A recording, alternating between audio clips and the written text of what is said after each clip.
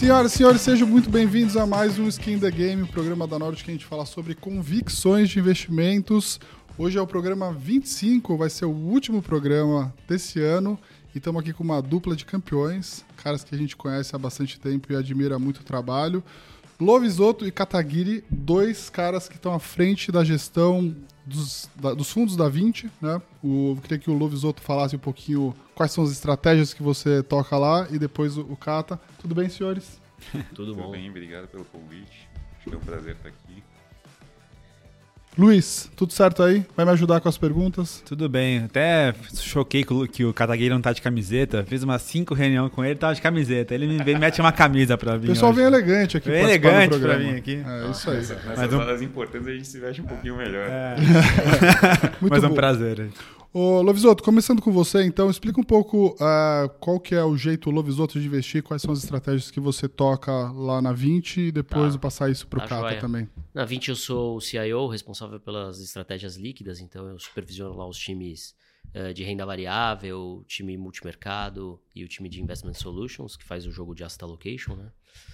E assim, o jeito Lovisotto de investir é legal, assim, poder falar. Eu acho que é um jeito que a gente tenta olhar mais pro médio e longo prazo, tenta filtrar esse ruído de curto prazo, que eu acho que é mais ruído e gera mais ansiedade para o investidor do que olhar para o médio e longo prazo, sempre pensando mais na questão do asset allocation, onde tem prêmio, onde não tem prêmio, né? E isso vai, obviamente, variar de acordo com o cenário que a gente está vivendo em cada momento. E sempre tento colocar algumas proteções nessas carteiras, porque a gente investe aqui no Brasil a maior parte dos recursos e aqui sempre tem uma surpresa, né? Então a gente quer estar um pouco protegido quando essas surpresas vêm para não machucar muito o portfólio e não machucar muito a estratégia para o longo prazo. Muito bom. Kata, você. Hoje eu sou responsável lá pela gestão de um fundo long bias, né? Então eu acho que como o nome do fundo já fala, acho que a gente tenta ajustar um pouco do risco do fundo de acordo com o viés nosso de mercado, seja os fatores conjunturais, estruturais, e particularmente tenho esse viés mesmo de tomar um pouco mais de risco, ter uma parcela um pouco maior de ações, mas num país como o Brasil, cheio de volatilidade, juros altos, juros também é sempre uma alternativa interessante, né? Só que talvez o que dá para a gente pensar é que nesses momentos onde tem muita aversão a risco, o juros está muito elevado, que em geral são os melhores momentos para se tomar um pouco mais de risco, né? Em geral, né? É no fechamento de juros, depois de toda essa abertura, que você pega as maiores altas, né? E aí, particularmente, eu também acho que quanto mais novas as pessoas são, ou seja, elas têm mais tempo para acumular e trabalhar mesmo, né? Acho que elas deveriam estar tomando um pouco mais de risco, né? Em geral, o brasileiro médio faz ao contrário, né? Todo mundo é ultra conservador no início de carreira e começa a tomar um pouco mais de risco nos investimentos depois, né? Quando provavelmente deveria ser ao contrário. Sim, sim.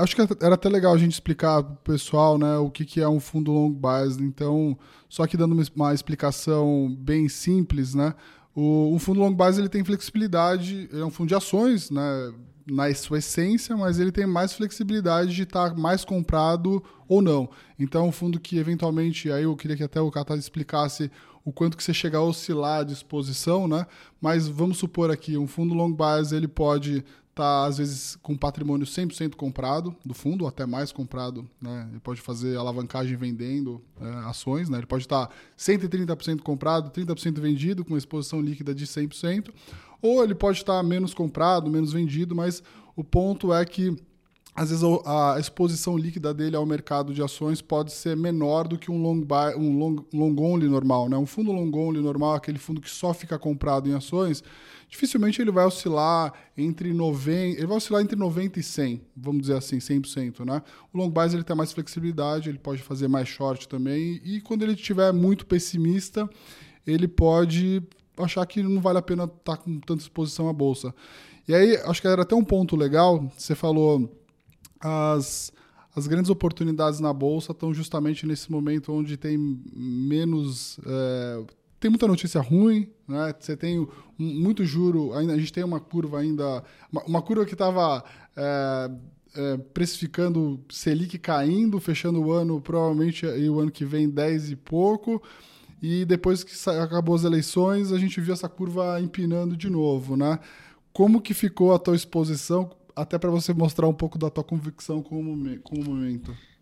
Assim, o fundo tem essa flexibilidade toda, né? Acho que tirando o último mês que a gente deixou a desejar, acho que desde o início do fundo a gente conseguiu adequar a exposição líquida a todos, a volatilidade que a gente passou, né? E curiosamente a gente abriu o fundo no final de 2019, então logo no início pegamos a Covid, depois abre e fecha várias vezes ao longo do ano, né? Eleições, etc. Então, aumenta juros aqui, aumenta juros no mundo, redução de liquidez global, conflitos geopolíticos. Então, assim, logo quando a gente começou o fundo, por exemplo, no início de 20, a gente estava quase que 100% comprado. Conseguimos fazer algumas proteções ali no início de 2020. Vocês chegaram a ter put de aéreas também no meio do caminho, né? Ali até fala assim, na verdade a gente mirou, achou que só as aéreas iam quebrar, mas nunca que a Covid ia chegar onde chegou, né?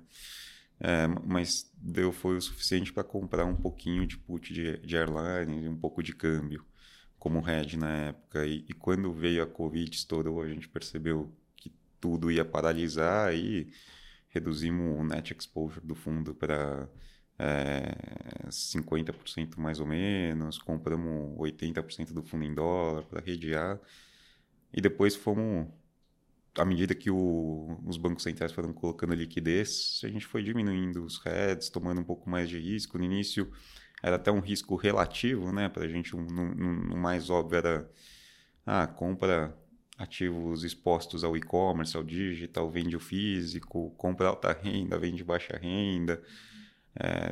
Então, no relativo, a gente conseguiu capturar um pouco da alta e não necessariamente a gente precisou aumentar tanto o net exposure do fundo, num momento onde era difícil saber exatamente para onde a gente ia, né? Então, era mais claro o valor relativo do que o absoluto. Então, isso também é uma vantagem do fundo, da gente poder se posicionar nesses plays relativos, né? E aí, mais recentemente, indo para a sua pergunta também, num momento de incerteza, a gente tirou risco inicialmente do fundo. Chegamos a reduzir também perto de 40% agora. Mas aos poucos acho que a gente está voltando a colocar um pouco mais de risco. De novo, acho que o nosso trabalho é sempre ponderar risco-retorno, né? Onde o preço dos ativos importa. E procurar entender um pouco quais são as assimetrias, o que está acontecendo. E aí, quando a gente olha lá para fora, acho que essa reabertura da China, que muita gente esperou por muito tempo, né? Acho que a gente estava sempre comentando ontem até que era sempre no próximo evento, né? Seja qualquer o evento, Olimpíada, depois virou recondução do Xi, etc. Mas finalmente parece que está acontecendo. E aí, assim, se a gente aqui viu no Ocidente uma explosão de consumo, independente de cada país, estado, região, sei lá, ficou 6, 3 meses, 1 ano parado, na China eles estão há bem mais tempo, né? Então, de repente, pode ser algo que surpreenda todo mundo aí, a dimensão disso. Sim. E, queira ou não, o Brasil, de certa forma, é uma derivada da China, né? Dado relevância com commodities. Uhum. Sejam as agrícolas ou metálicas. E isso pode ajudar muito o Brasil, assim como foi no primeiro mandato do Lula, né? Isso que eu ia perguntar, tá animado aí com commodities, então, ou não? Assim, a gente está ficando, porque se o petróleo está onde está, né? Com a China consumindo, sei lá, 1,5 milhão, 2 milhões de barris a menos do que deveria, né? Não tem praticamente chineses viajando pelo mundo, né? Se o milho e a soja estão nos recordes também, com toda essa restrição da China, toda a instabilidade climática, todo ano é uma safra diferente, né? A gente não sabe o que vai acontecer nessa, mas os estoques de alimento estão dados, né? Diferente de petróleo que o Oriente Médio consegue aumentar, reduzir a produção, ali controlar um pouquinho a torneira, digamos assim. Na soja e no milho não dá para fazer isso, né? E o Brasil é um grande exportador dessas proteínas, sejam vegetais ou animais, né? Eu acho que o cenário de commodities, assim, só para complementar, é positivo para o Brasil, né? Porque a gente acredita que é preço alto por um tempo relativamente longo. Então, assim, não atrapalha do lado da inflação, porque não teria uma elevação de preço. Então, não acaba não atrapalhando do lado da inflação, mas acaba ajudando do lado dos termos de troca. Então, assim, para a moeda, como a gente exporta commodity, seria positivo, né? Balança comercial seria positivo. Então, assim, é um cenário interessante, assim, para o Brasil, né? Não teria o lado ruim de ter a alta de preço que a gente viveu desde 2020 até praticamente o início de 22. Teria só o lado positivo do preço alto. Sim. Até na questão da China, o Cata deve saber melhor do que eu essa história, mas acho que diferente da Europa, dos Estados Unidos, a gente não teve um excesso de poupança, posso estar errado, mas assim, excesso de poupança na China como a gente teve em Estados Unidos, como a gente teve em outros lugares onde os cheques foram muito grandes, que também gerou depois essa onda de consumo que veio pós. Bolsa, né? Você acha que isso de alguma forma poderia frustrar um pouco esse boom que teria, que o pessoal tanto espera, né? Até os mercados emergentes esse último mês, estava vendo esse dado, subiram 15%, né? Acho que foi a quarta maior alta dos mercados emergentes em 20 anos, né? O ETF, né? O índice de mercados emergentes subiu 15% em dólar, foi bem forte. E o Brasil então, foi 0, ou seja, poderia fazer um exatamente, catch-up violento. Exatamente. E aí o follow-up era exatamente isso, assim, esse é um voo de galinha ou realmente a gente entrou num novo trend de mercados emergentes vis-à-vis desenvolvidos? A nossa visão é positiva com China. Acho que os pontos que o Cata falou da reabertura depois de 3 anos trancados, eu acho que você tem mais o lado positivo também das pessoas voltarem a gastar, ter essa mobilidade toda. Depois o Cata pode falar o número de voos lá, né, Cata? Quanto é? Zerou, né? Sim, era 8... voos internos. Tem, sei lá, 5% de chineses voando do que tinha antes. E a China, né? Ou seja... tem chinês, né? Tem coisa para acontecer. E talvez sem a desvantagem, como não teve bolsa, de ter aquele dinheiro extra e eventualmente uma pressão maior do lado da inflação, entendeu? Acho que tem um lado... Estamos enxergando do lado de China talvez o copo mais pro lado cheio. Sim. Agora eu tenho uma pergunta que é importante. Eu fiquei na dúvida aí na resposta do Cata. É o seguinte, quando você tem aí juros altos e fechamento de curva, dá para ganhar dinheiro com juros ou dá para ganhar dinheiro com a bolsa? Você que é o cara que olha as assimetrias dá para ganhar com os dois. É interessante essa pergunta. Sempre vem essa pergunta, né? Eu acho assim, eu vou responder de um jeito assim bem direto. Primeiro, assim, dá para ganhar com os dois. Segundo, que tem uma questão que quando a pessoa acha que, não, vou manter o dinheiro em juros e depois eu vou para a bolsa, quando os juros começar a cair, ela tá achando que ela tem o poder de comprar a bolsa na hora certa. Ou seja, ela tem aquela bola de cristal de chavear os recursos para a bolsa na hora certa, porque aí o juro já caiu e tal. Só que na hora que ela fizer isso, a bolsa já vai estar em outro patamar. Então, assim, não existe isso, né? Acho que a pessoa deveria ter as duas classes de ativos ao mesmo tempo, né? Depois, assim, eu acho que tem uma variável agora que tem um peso muito grande, as pessoas acabam esquecendo, né? Assim, o cenário que nem você colocou no começo, né, Breia? Tá bem negativo, pesado, e isso já se reflete, na verdade, no nível de alocação que as pessoas estão tendo na bolsa. Então, hoje em dia, se a gente pegar várias fontes e tal, vai dar mais ou menos 10% dos recursos alocados em renda variável. Assim, 10% dos recursos alocados em renda variável, a gente está perto das mínimas. Chegou, em algum momento, teve 8,5%, 9%. Só que toda vez que ele chega perto dos 10%, no ano seguinte a bolsa sobe. Então, assim, se a gente partir daquele... sem nenhuma assim, ciência muito forte, mas assim, se a gente partir que a gente tem que comprar a bolsa na hora que ninguém quer, a gente está vivendo aquela hora que ninguém quer. Tanto é que está todo mundo subalocado. Então, existe a chance, na verdade, da bolsa até andar antes dos juros. Por quê?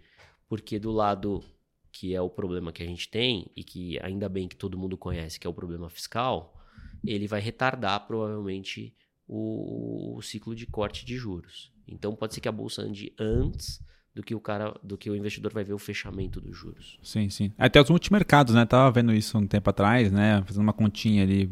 Os multimercados estão próximo do limite inferior, né? De alocação de bolsa, assim. Então estão super mais também, curiosa, né? Filipe, dos multimercados é que assim, eu fico vendo, né? A gente, de novo, acho que talvez está no meu DNA do Cata, da casa, a gente olha mais médio e longo prazo mesmo, não tem como não ser assim.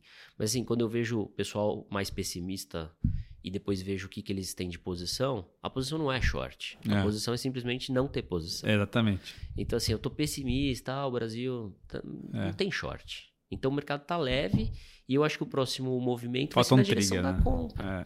Então assim, por isso que eu tô com a cabeça, só para não fugir da sua pergunta, eu acho que a bolsa vai andar antes do juro. Tá? Ou seja, a bolsa vai se valorizar mais do que o juro se eu olhar para chutar assim 2023. Boa.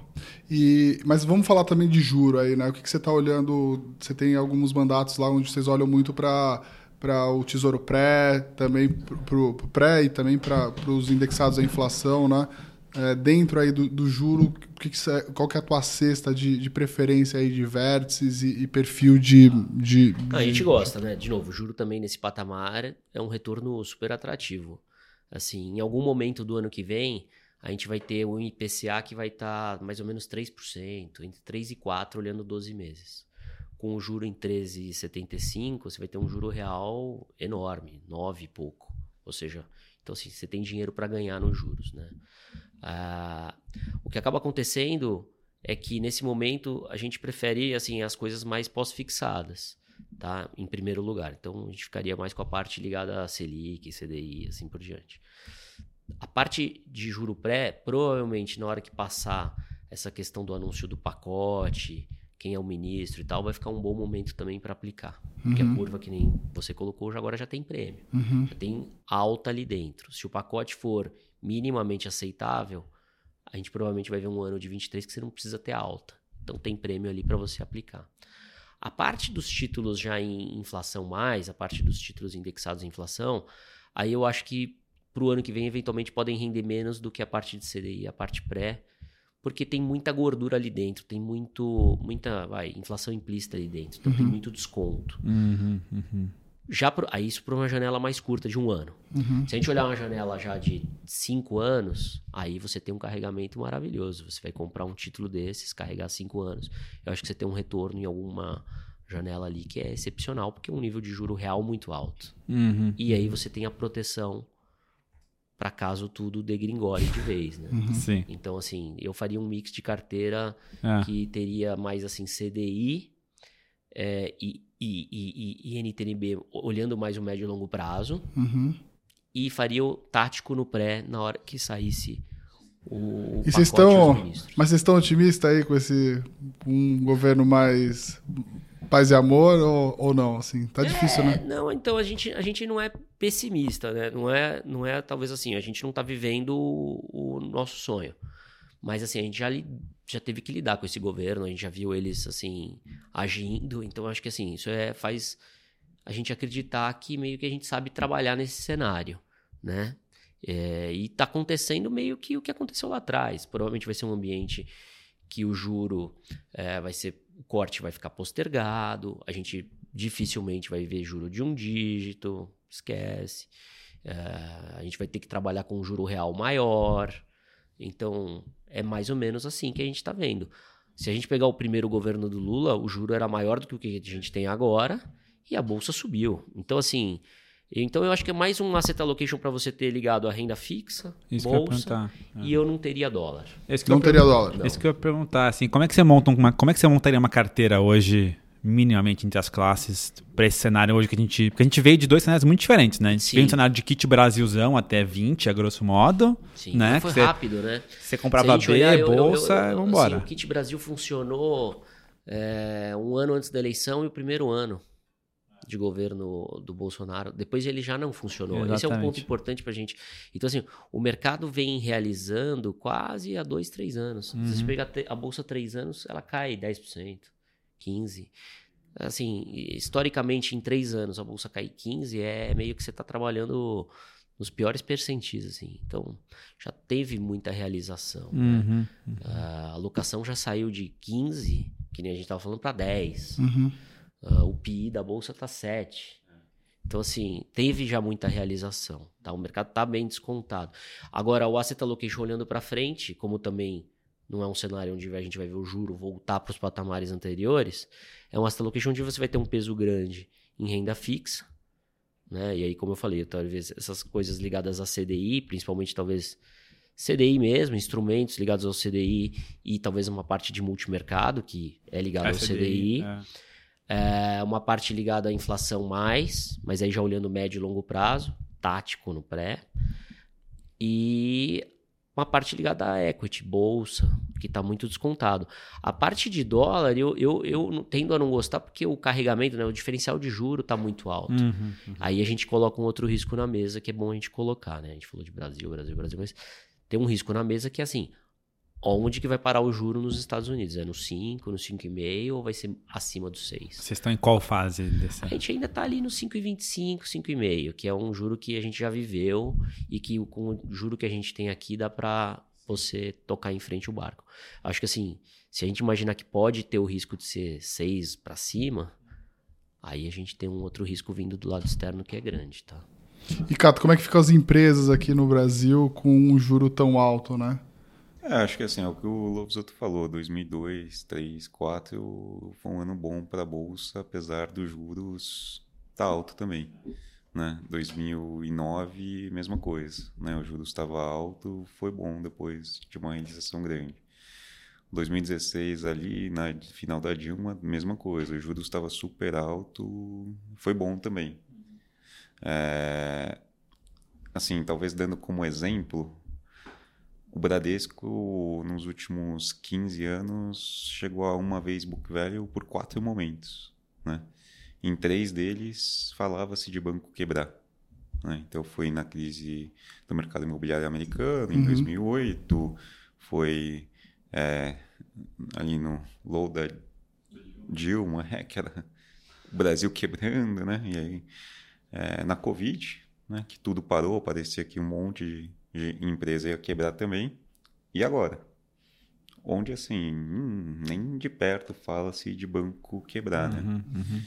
Então, você vê que hoje a gente tem o Bradesco de novo. É claro que ele tem suas dificuldades de curto prazo, com a qualidade da carteira, etc. Mas, assim, o preço dele, a patrimonial, ele bateu em 3 momentos que falava-se de banco quebrar, né? A gente esquece, mas Itaú Unibanco aconteceu por Pra salvar o Unibanco. Pois é.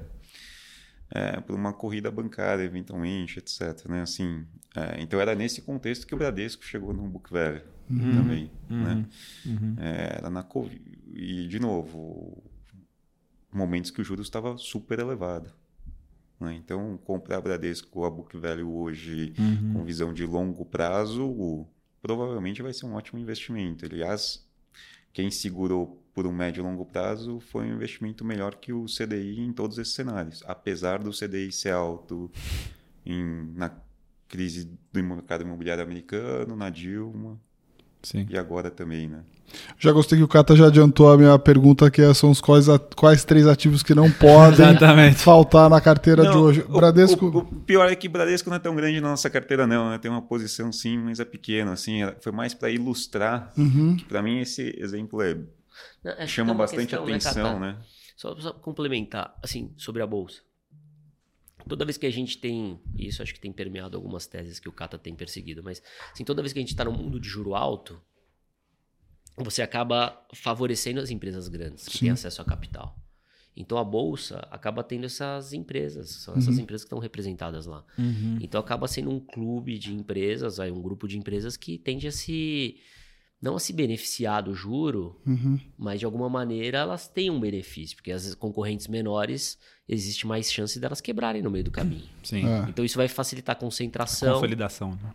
e ajuda as empresas grandes. Não, o maior exemplo disso foi que ainda a gente não tinha saído da pandemia e as empresas listadas na bolsa estavam batendo recorde de faturamento, lucro e tal. Você fala assim, esses caras vivem num mundo paralelo. É isso. Mas o mundo paralelo é justamente isso, né? As empresas que vão para a bolsa, geralmente são as top 3, 4, 5 de cada setor, né? São empresas que são maiores, mais rentáveis. Tem gestão boa, né? Tem melhor gestão, tem maior alavancagem operacional, financeira. Eventualmente já olharam todos os competidores para comprar e falaram, vou comprar se eu achar que vale a pena, né? Eu acho que eu lembro de ter ido na Localiza uns 10 anos atrás e eu perguntei, né, pro pessoal lá, falei assim, mas tá aparecendo um monte de... Tava acontecendo, acho que há 10 anos atrás, uma coisa parecida com o que estava acontecendo com as fintechs aqui. O negócio de carro alugado estava começando a ter mais exposição e aparecia um monte de pequenas locadoras, né, pequenininhas, com uma ideia mais... meio aquela pegada disruptiva que a gente vê dos bancos digitais, né? E aí o pessoal da Localiza falou assim, a gente já mapeou todas, eu já tenho o modelo de todas. O dia que alguma for crescer mais, for mais rentável que a gente compra. E aí compraram agora, né?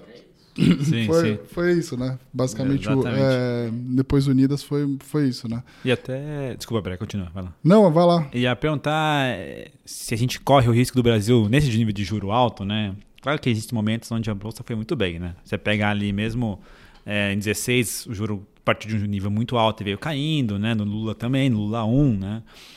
Mas vocês acham que corre algum risco a gente ir para um 13 com 15 ali, na qual a bolsa é relativamente barata, mas segue barata por bastante tempo por conta do juro alto? Ou por conta desse cenário ruim? Então, é um bom ponto. Assim, aí a gente vai ter que... Eu acho que pode existir esse cenário sim, Felipe. Assim, é difícil falar que tá fora do baralho. Assim. É, difícil. Mas não é muito o nosso cenário base, né? Tanto é que eu falei aqui que eu acho que por ano que vem, por exemplo, a bolsa bate a renda fixa, mas existe esse cenário sim. Tá, e ele tá muito ligado, de novo, ao que a gente vai ver do lado dos gastos. Então, assim, a gente tá aqui conversando e tem um negócio acontecendo que muda um pouco o jogo, né? É que a gente acha que, assim, o problema é tão conhecido que dificilmente as pessoas vão deixar, assim, a gente ir para os limites, né? Acho que essa é a nossa visão, pelo menos hoje, né? Agora, e aí daria para ter condição de eventualmente, mesmo que postergado, a gente voltasse a enxergar um cenário onde o juro volta a cair. E aí pronto, aí é o trigger que a gente precisa para a bolsa subir. Mesmo do lado do PIB, a gente acha que esse é um ponto assim que nos 2 últimos anos a gente projetava o PIB maior que o mercado. A gente pegava no início do ano a gente contra o Focus era maior, a gente contra o Focus era maior. Hoje a gente está entrando no 3º ano que a gente projeta o PIB maior que o Focus. Então assim, a gente vê a economia do lado do que realmente tem acontecido, o setor agro, que o Cata falou, algumas coisas, né? Você pega do lado de investimento, a gente está com 19% do PIB de investimento. As coisas têm acontecido, né? Então, e a gente acha que essas coisas, elas meio que... É um transatlântico, você não muda ele de direção de uma hora para outra.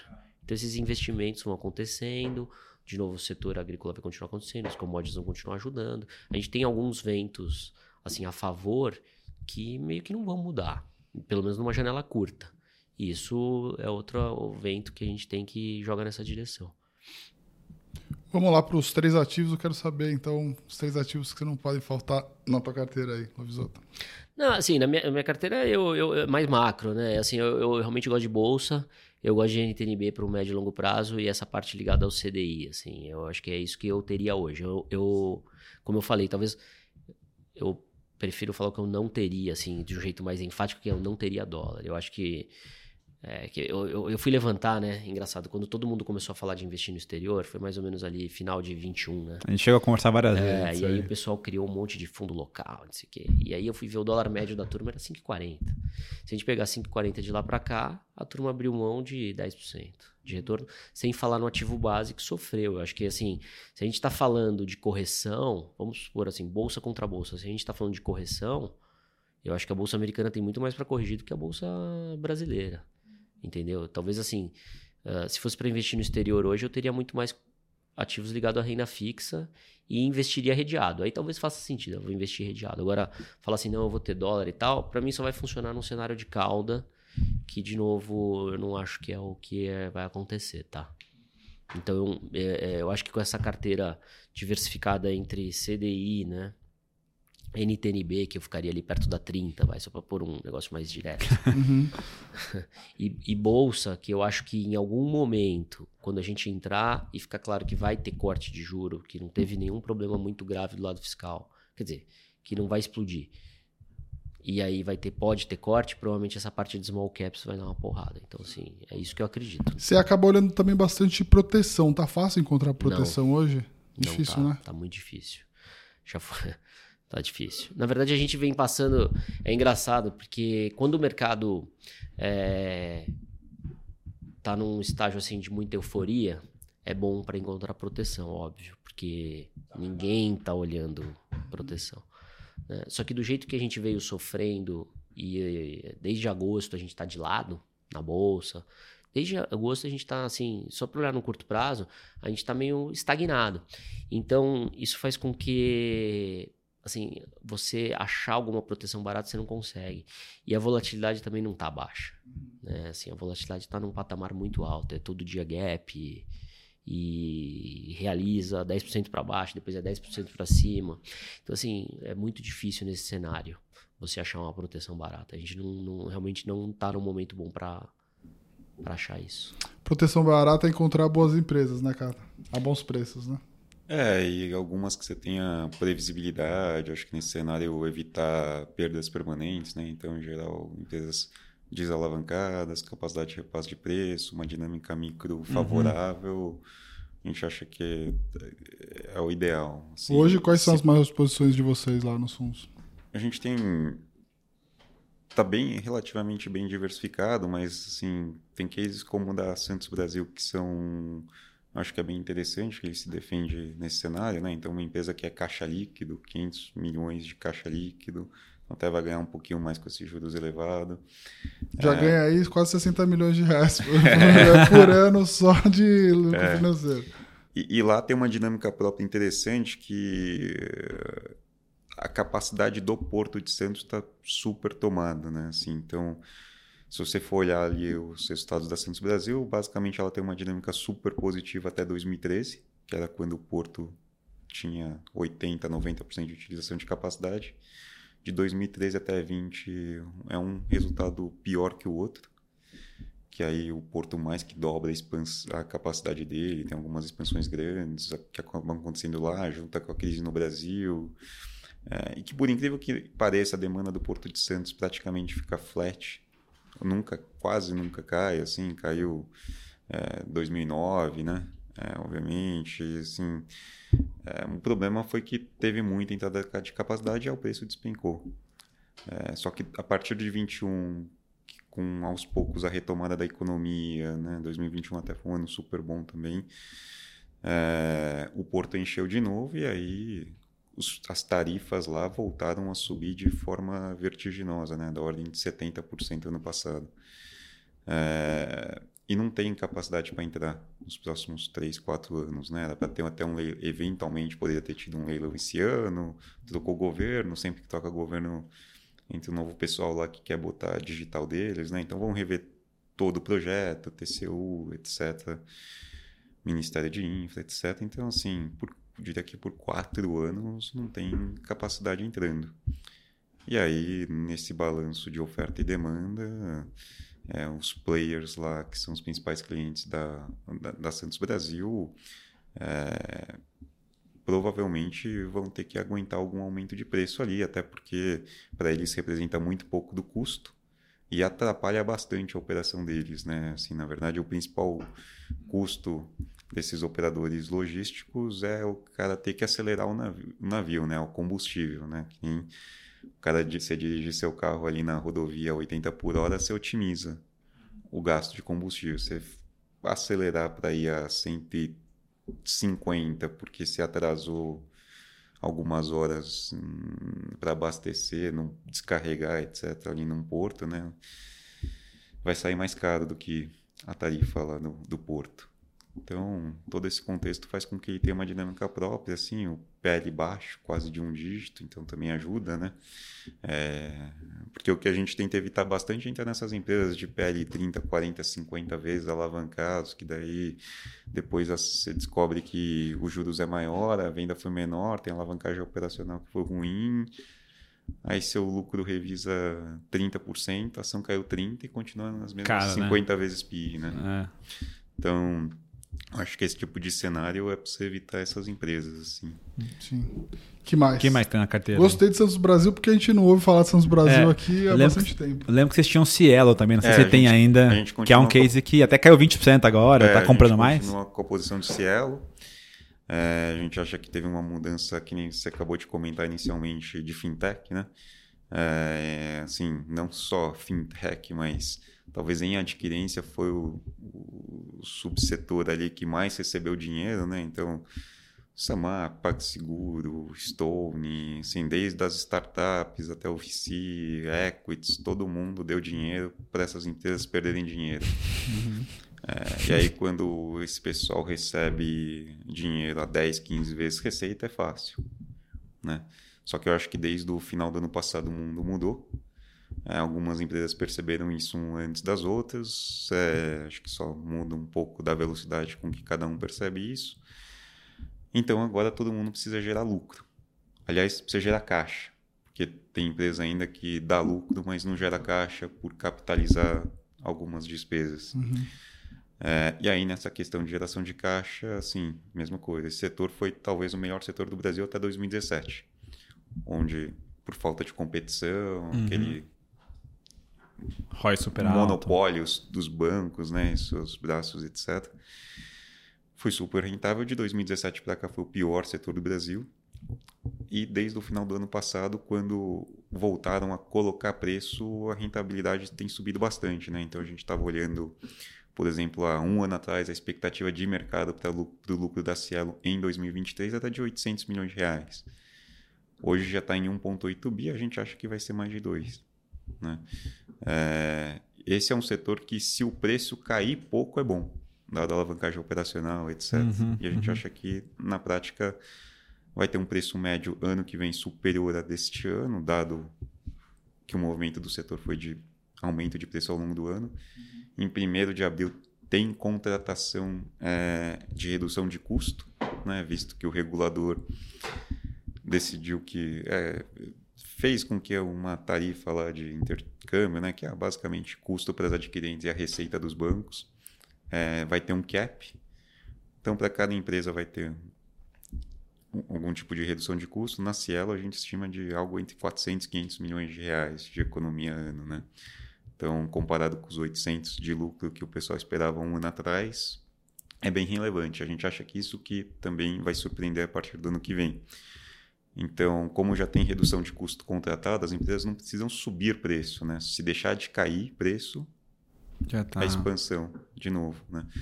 E quando a gente olha, então esse é o macro, o top-down, e no micro a gente também acha que está bom, né? Porque a gestão antiga fez alguns trabalhos relevantes ali e teve a entrada de um novo CEO que a gente acha que é complementar também essa nova fase da empresa, né? Um cara que veio da indústria de telecom que basicamente o que todo mundo consegue fazer é que segurar custo, otimizar, porque... Telecom, o cara é bom para cortar custo. Exatamente. E até do ponto de vista estratégico, ele também teve algumas visões bem acertadas, né? Assim, que nem esse novo CEO teve que fazer lá o turnaround da Sky, da DirecTV, né? Então, preparou a empresa para o streaming, que hoje Sim. Dá para se dizer que deu certo, né? Mas...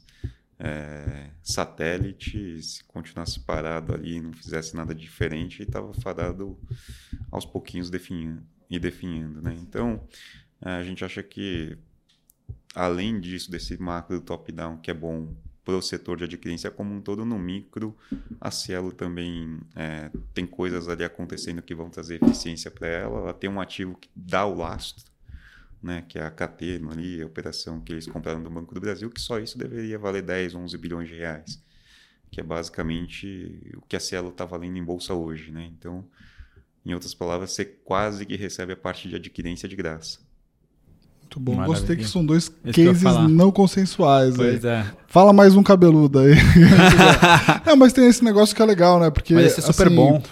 Quando você investe em ações, quando você sabe o que você está fazendo, né? E vocês estão fazendo isso já há muitos anos, às vezes você precisa comprar algo que justamente todo mundo tem um pouco de preconceito ou até preguiça de estudar bem, né? Porque é ali que Exatamente. às vezes tem algum prêmio, né? Você tem um desconto relevante, né? Cielo já foi a queridinha da bolsa, né? Olha A que, R$35, né? Lá em cima. queridinha da bolsa e depois virou, né? Vamos dizer, o patinho feio. E claro, todas as empresas passam Sim. por ciclos, né? E agora estou curioso para saber qual que vai ser a terceira aí. A gente pode falar, talvez não de uma empresa, mas talvez é um instrumento diferente que a gente está utilizando para compor a carteira, né? Então visto que a gente comentou assim que se o Brasil talvez surpreender positivamente, dado que esse governo tende a gastar um pouco, do lado da receita, arrecadação, que tem um pouco a ver com as commodities e, consequentemente, até lá da China, a gente também está utilizando a flexibilidade do fundo para comprar ETF da China. Uhum. Então, se as commodities vão subir por causa da China, então já vamos investir na premissa de uma vez. Então, a gente está exposto depois de muito tempo. Acho que todo mundo tem evitado a China, né? Uhum. Acho que com essas conversas que acho que deu uma amenizada na briga Estados Unidos-China também, acho que ajuda um Sim. pouco o mercado como um todo voltar a olhar para a China. E essa reabertura também acho que é emblemático, né? Quando a gente não sei ler mandarim, mas pelo que todas as reportagens falam, tinha protesto ali contra o Xi, né? Exatamente. Acho que há 6 meses atrás era inimaginável um negócio desse, né? Assim, o povo saindo na rua. Sem dúvida. E aí compra o ETF do basket do índice principal lá chinês ou compra de algum? O MX, você tá fazendo mais MSCI. A gente foi no FXI, antigamente a gente chegou a investir num outro que tinha mais exposição à tecnologia, mas nesse cenário acho que é melhor em algo mais diversificado lá. Sim. Mas esse negócio das teses não consensuais que o Bré comentou, acho que é super importante, porque acho que um dos problemas que a gente vê às vezes em equities, né, até já discuti isso com o Cata, acho que os outros também, é que a turma acaba sendo muito consensual em vários cases, né? E aí a porta de saída fica pequena, né? Porque não tem liquidez às vezes, na bolsa para todo mundo sair junto, né? E acaba criando meio que um group thinking no mercado, né? Chega uma hora que você começa a ver, você conversa com o gestor, localiza. Conversa com o gestor, localiza. Com o terceiro, localiza. Você fala assim, tá se formando uma nova natura, novos problemas, né? Nessa direção, assim, né? acho que tem 2 problemas. Primeiro, o problema, acho que da indústria é quando o cara fica grande demais e aí ele acaba sendo quase que obrigado a investir só no que tem muita liquidez. O cara muda o mandato. Você pega a história do cara de 10, 15 anos. Exato. O cara começou ali gerindo small e mid, depois mid e large, depois agora virou só large e só as large com muita liquidez, porque o cara prefere ter 15 bi e carregar a taxa de ATM do que gerar alfa, né? Exatamente. E o outro problema, acho que claro, como qualquer coisa que acontece na indústria, também tem muita ancoragem, né? O pessoal prefere estar errado junto do que tentar acertar sozinho, né? Ninguém perde emprego por errar com todo mundo. Exatamente. Né? Eu brinco às vezes que alguém fez a conta e o resto vai copiando por trás, né? Mas acho que nesse caso é legal assim que a gente tem um histórico, né, Cata, de fazer bastante coisa diferente, né? Acho que se a gente voltar no tempo, tiveram vários cases que... Eu acho que todo ano a gente teve quase que 1, 2 cases que era... Sim. De vez em quando é errado também, né? Sim. E até... toda vez que eu tentei acertar uma coisa que ninguém tava olhando, é porque ninguém tava olhando mesmo. Era um velho trap mesmo, né? Olha, eu tô achando que ninguém tá vendo isso. Que tem esse problema, né, Brian? Foi assim que eu parei de fazer cagada na bolsa. A gente fica falando pra olhar coisas fora do consenso, aí o cara vai, não, quero aquela miquimba da bolsa que ninguém tá vendo lá. Mas eu acho que uma coisa que pelo menos eu aprendi ao longo do tempo é que, assim, quando você vai nesses cases sozinho, acho que é importante você conseguir responder também, assim, por que só eu tô vendo isso e o que vai fazer o mercado concordar comigo. Sim. Eu falo assim, né, porque tá certo sozinho por 5 anos, na verdade você ficou errado sozinho por 5 anos, né? Para depois no sexto descobrirem que você estava certo. Mas para você aguentar os 5 anos é duro. Exatamente. Então muitas vezes ajustar o sizing também, mas acho que foi uma outra coisa que a gente aprendeu também, entender por que o mercado... E de vez em quando vai ser isso, assim, que nem no case da Cielo a gente acha que é o bottom line, é o lucro. Sim. Começa a ficar gritante. Sim. Eu lembro que vocês também tiveram... Você também chegou a ter bastante case de tecnologia no passado, né? Google e tal, né? Até conectando com esse que o Lovisotto comentou sobre juro americano, né? O pessoal discute, antes discutia 3, né? 2,5, 3, aí foi para 3,5, 4, 4,5, 5, mas hoje parece que existe algum certo nível de... Pô, é 5, mas é 5,5. Ah, puta... Enquanto. É ali, né? 5,5 com 6 e tal, beleza. Mas parece que tá chegando um consenso de que é algo por ali, né? O mercado adotou isso como a falar, putz, quando chegar nesse raio eu começo a voltar a comprar tech, que foi o grande case dos últimos 10 anos, eu acho, né? Como é que você está vendo esses cases de tech hoje? Tá na hora de voltar a comprar ou não? Assim, de certa forma, acho que eu concordo com o que você falou, assim, talvez está um pouco cedo, né? Acho que a gente tenta pegar aquelas coisas que estão com vento a favor e um micro bom, que esse é o melhor cenário, né? O valuation bom. E o macro ainda é um pouco contra essa temática, né? Por mais que tenha empresas boas que tenham um preço razoável, o temático ainda vai muito contra. Então acho que a gente ainda está um pouco cauteloso, né? E acho que talvez no meio do ano a gente pode voltar a pensar com um pouco mais de carinho, mas talvez agora ainda acho que é um pouco cedo. Acho que a gente está indo para um outro lado ainda. Vocês têm coisa de... além do ETF de China, vocês têm alguma coisa de bolsa americana? Não. Hoje não. Não é engraçado, né? Nem short, nada? Não. Nada. Na verdade, a gente teve short no S&P. Hoje não mais? Não. Faz aí mais ou menos umas 3 semanas que a gente não tem nada. Porque assim, o mercado tá... Assim, a curva, né, tá precificando aí, provavelmente vai ter aumentos até perto de 5% de taxa de juros, né?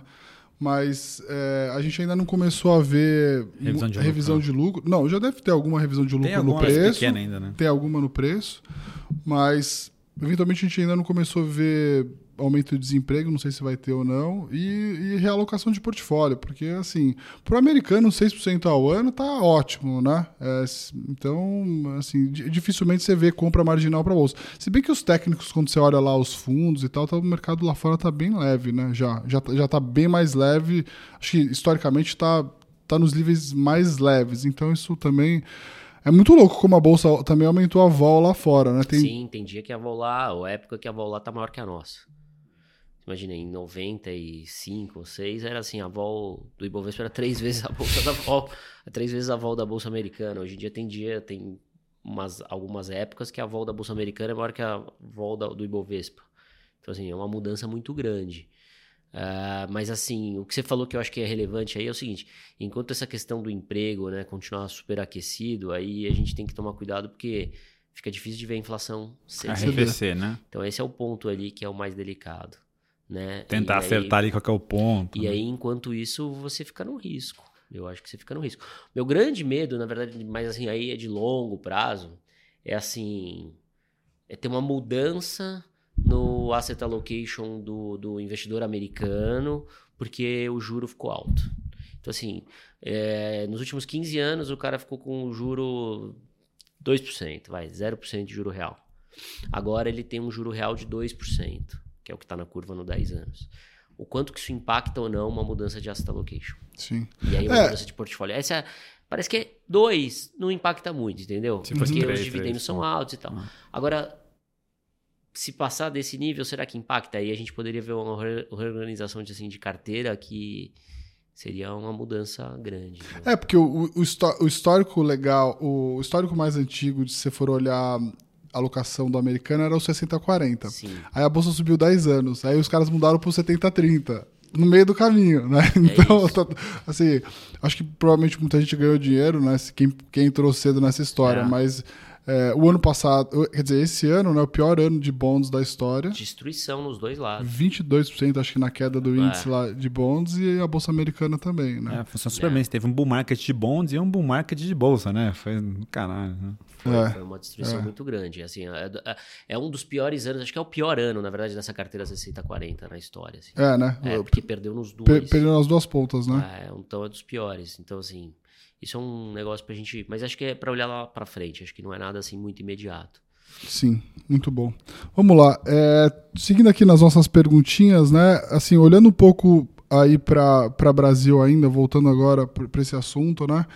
O que vocês acham que pode ser o que tira o sono de vocês? Vocês ficam mais preocupados?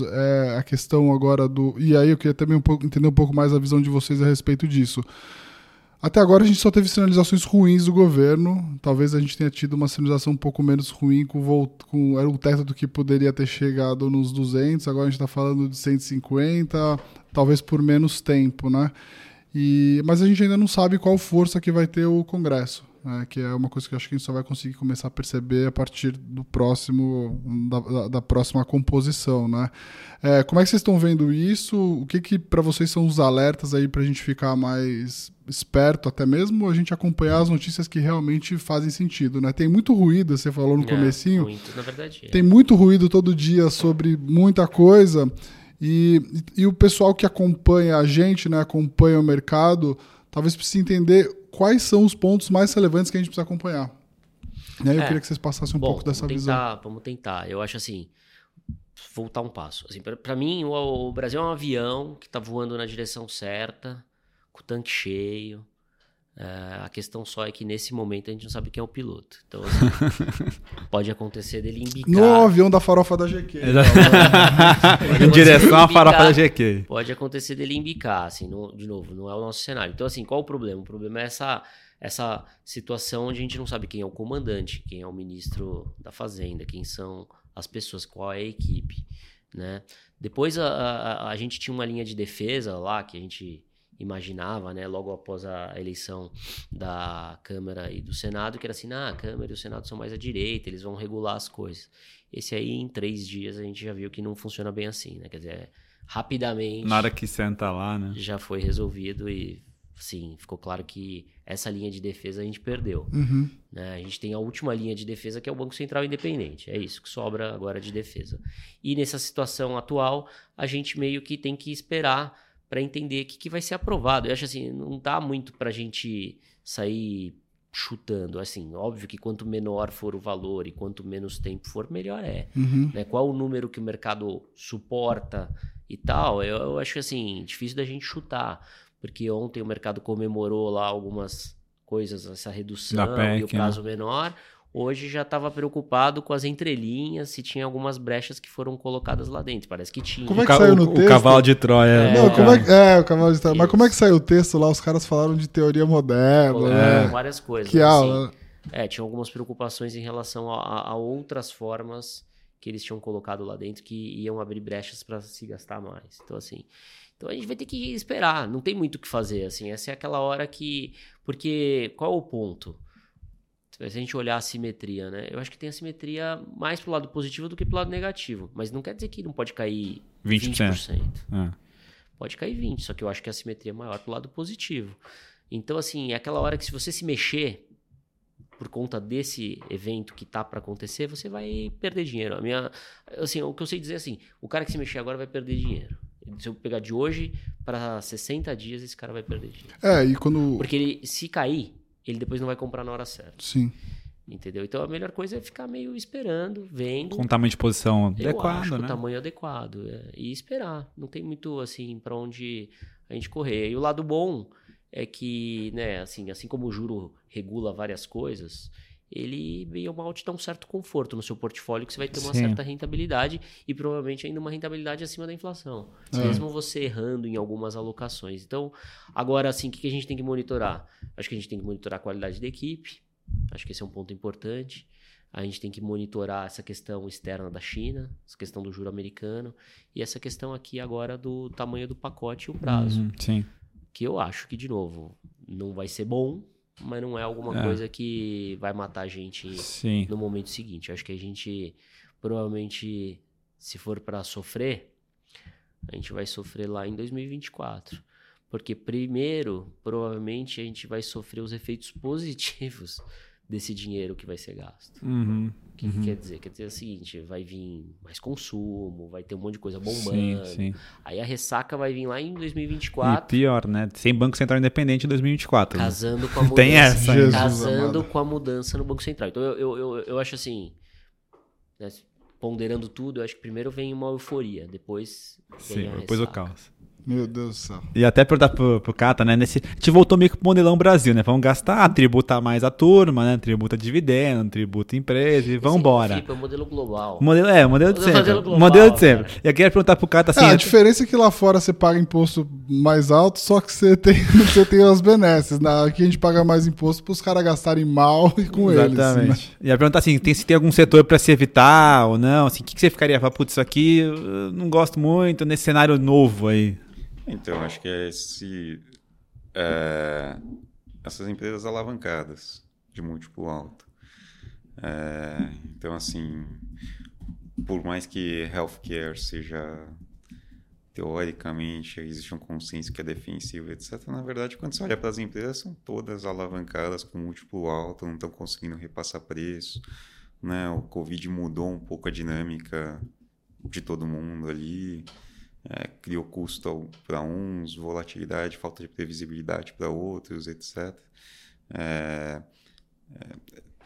Esses e-commerce também eu acho que é difícil, né? Cenário de juros elevado, capital intensivo, de novo, alavancado.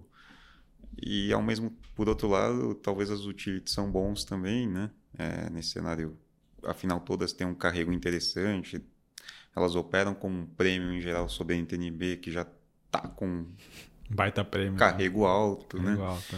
Então, hoje em dia a gente gosta, por exemplo, de uma Alupar, que tem alta previsibilidade, praticamente acabou todos os projetos.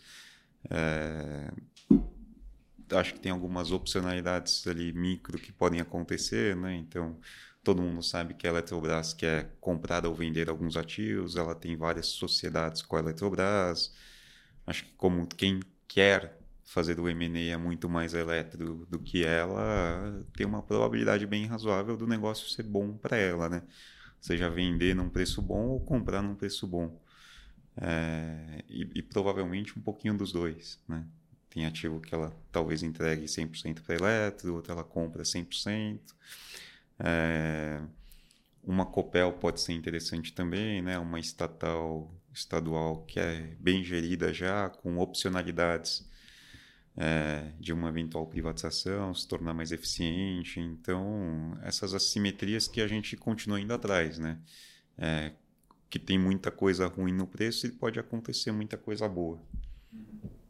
Mas estatal já com interferência do federal já fica mais complicado. A gente ficou super cauteloso, chegamos a tirar quase que todo o risco dessa linha, mas assim, a gente começa a ter uma exposição de novo por preço, né? Quando a gente olha o Banco do Brasil ali, é claro que ninguém acha que não vai ter intervenção, né? Mas dado a exposição ao agro dele, o banco negociando, sei lá, 2,5 vezes, 3 vezes lucro, assim, aguenta bastante desaforo, né? Assim, menos de meia vez patrimonial, né? Nos piores, meia vez? Nos piores momentos da Dilma estava nesse patamar também. Parece exagerado e com uma simetria boa. Assim, acho que ninguém acha que o banco vai continuar do jeito que está pelos próximos 4 anos, mas a pergunta que a gente fica fazendo é quanto que está no preço, né? E vai demorar para fazer qualquer coisa, né? Então, tem uma inércia que ajuda também. Vocês chegam a ficar short lá em single names ou... A gente chega. E tem alguma coisa... É óbvio que eu sei, às vezes é mais delicado para o gestor falar sobre shorts, né? Mas, enfim, se tiver alguma coisa que vocês acham que assim tem muita liquidez e que dá para a gente falar aqui de um ativo que hoje na bolsa é caro, ruim, que... A gente está bem diversificado. Não tem muita coisa. Começa por aí, dado que a gente acha que, na média, assim, as coisas estão mais tá descontadas e com a simetria para cima, se tiver essas notícias de equipe econômica não ok, né? Mas a gente está concentrando os shorts em alguns temas, empresas que consumo discricionário, alavancado e diversificado também em diversos nomes. Às vezes a gente faz com put também, né? Que aí é mais defendido. Sim, desse problema, né? Maravilhoso. Boa. A gente sempre termina o programa aqui, vocês sempre precisam dar... falamos aqui sobre vários ativos, né? Então falamos, não compraria dólar, compraria pós-fixados, o Lovisotto falou, compraria bolsa, bons ativos, NTNB 2030. China, ETF de China. Falamos sobre Santos Brasil, Cielo... Qual foi a terceira? Não comprar Tech agora. Não comprar Tech agora. O Cata falou sobre o ETF de China, né? E estamos falando aqui também de Banco do Brasil, como está negociando a 2 vezes lucro, enfim, tem bastante coisa. E ficar short nos consumos discricionários super alavancados. Falando sobre muito ativo, hein? Tem skin the game pra caramba. Exatamente, aqui. Hoje não faltou. Mas a gente já está indo para o final aqui. Eu queria, então, imagino que vocês devem ter preparado isso em algum momento. Vocês tiveram 1 hora para isso. Para preparar. Vocês precisam dar uma sugestão skin the game do que fazer na vida. O que você sugeriria que uma pessoa deveria fazer pelo menos uma vez na vida ou todos os dias da vida que mudou a sua vida pessoal, profissional, enfim, intelectual, espiritual, qualquer coisa. Vai lá, Lovisotto. O Lovisotto vai falar, tô sempre Coringão. Não, isso sempre. Calma lá. Ficou fácil. Se valer isso, eu paro aqui. Ser sofredor, não. Sofredor não, pô. A gente só tem glória. A gente tá há 20 anos agora, só alegria. Vai ressuscitar agora, né, de novo. Exatamente. Agora. Não, tem que olhar o lado bom, vamos quitar o estádio. Tá barato, né, Lovisotto? Não, mas assim, você sabe que eu vou falar do meu lado realmente assim, pessoal, né? Eu comecei a trabalhar em 96 e até 2006 eu trabalhava no mercado e tal e não fazia esporte, tá? Assim, em 2006 minha esposa ficou grávida do meu primeiro filho e falou assim, pô, é melhor você fazer algum esporte, senão você vai morrer, aí muito estresse, essas coisas. Então assim, o que realmente mudou a minha vida foi isso. Dali pra frente eu fiz várias coisas, então assim, eu recomendo realmente que as pessoas gastem um tempo... Bike, né? Você é da bike, né? Eu bike, corrida, triatlon, pedal, natação, faço tudo. Né? Agora eu tô nadando, tô na fase que eu tô nadando. Ah, bom. Do jovial, né? Triatlon. O triatlon não. Triatlon é peixe puxado, hein? Puxado. Então, mas eu acho que aí cada um se adapta, né? Eu acho que assim, não precisa se afundar também fazendo as coisas. Eu escolhi o caminho de... Mas você começou por onde? Bike? Eu comecei, na verdade, nadando. Então, em 2006, minha esposa ficou grávida e falou, pô, você tem que emagrecer e tal, né? Chamou de gorda, na caruda. Papo, vai emagrecer, vai estourar aí. Aí eu fui nadar, porque eu já tinha nadado quando eu era moleque. E aí, nadando, um cara lá falou, pô, vamos andar de bicicleta. Eu falei, pô, bicicleta é legal. Aí, pra daí você correr é um passo, né? Você já tá nadando e pedalando, você vai correr. Aí eu fiz um monte de prova de triatlon. Daí depois eu fiquei variando, aí eu fiz algumas coisas, mas assim, eu gosto de coisa longa, e isso pra mim eu acho que areja a cabeça, é um momento que você tá lá, que você consegue, assim, pensar em outras coisas, ter outras conversas, porque essa nossa conversa, assim, de mercado é legal pra gente, mas não é legal pra todo mundo, então tem horas também que você quer ouvir outras coisas, sim. Então, assim, é um momento que pra mim fez eu melhorar e fez eu ver também o lado do trabalho de outra forma, né, assim, quando você faz... Eu acabei de fazer uma travessia lá do Leme ao Pontal em quarteto, né? São 36 quilômetros e tal. E eu tava vendo assim, a gente pegou um mar super difícil. Eu tava conversando hoje com um colega, né? Então pegamos vento contra...